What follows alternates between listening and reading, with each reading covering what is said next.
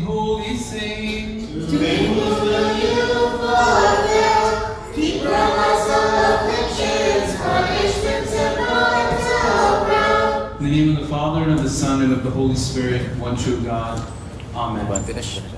In the Gospel reading today, we hear Jesus posing a question to his listeners.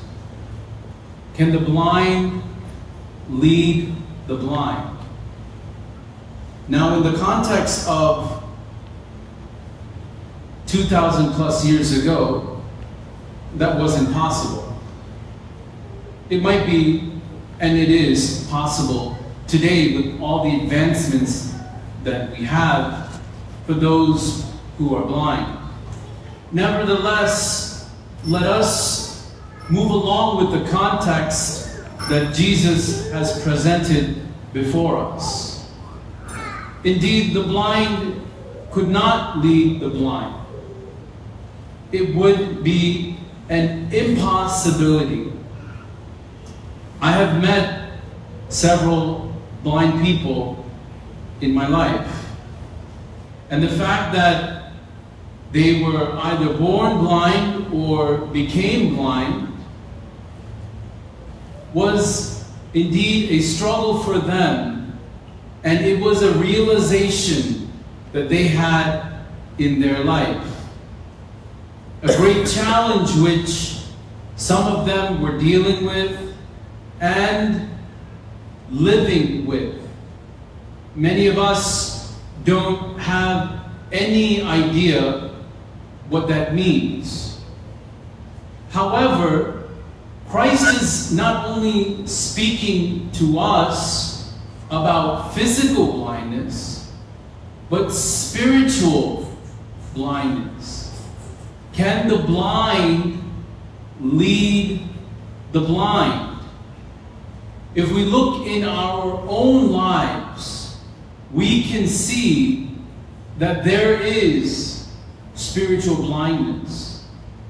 Blindness that is there because we are heavily consumed with our material needs, with our worldly possessions, with our things, even with our families, with our own ministries, above and beyond Christ.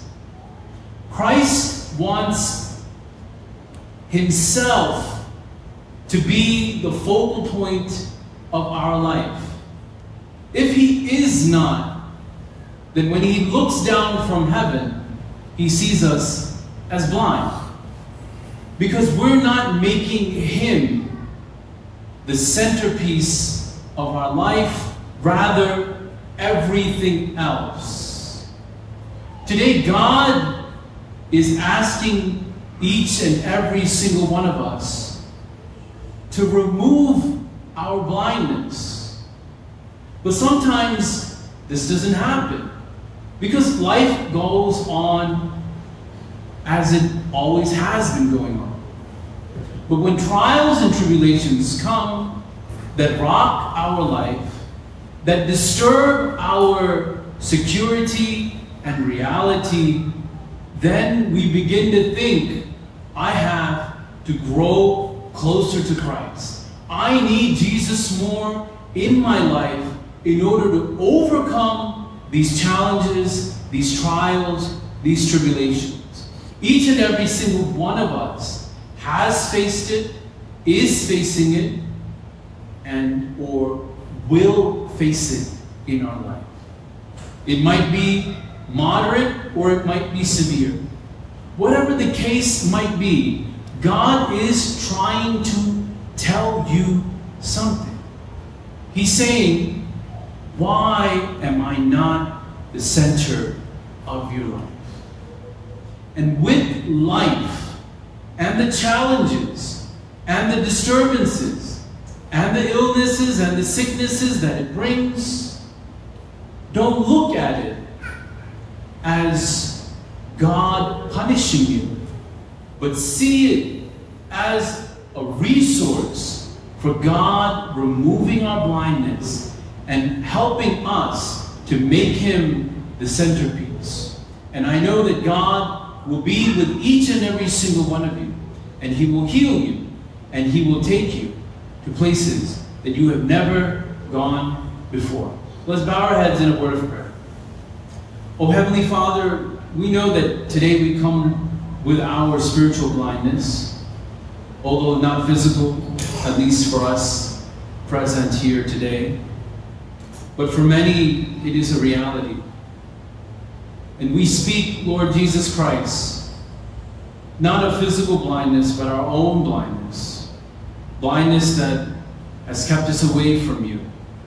And we know that each and every single moment of our lives, the good and the bad, is a way to come closer to you and to understand you and to receive you as our personal Savior, and to also move away from our sinful habits, of recognition of moving away from the world, and a realization of how much we need you. In Jesus' name we pray, amen. Today we celebrate the life of the departed clergy, His Holiness Moron Gheevarghese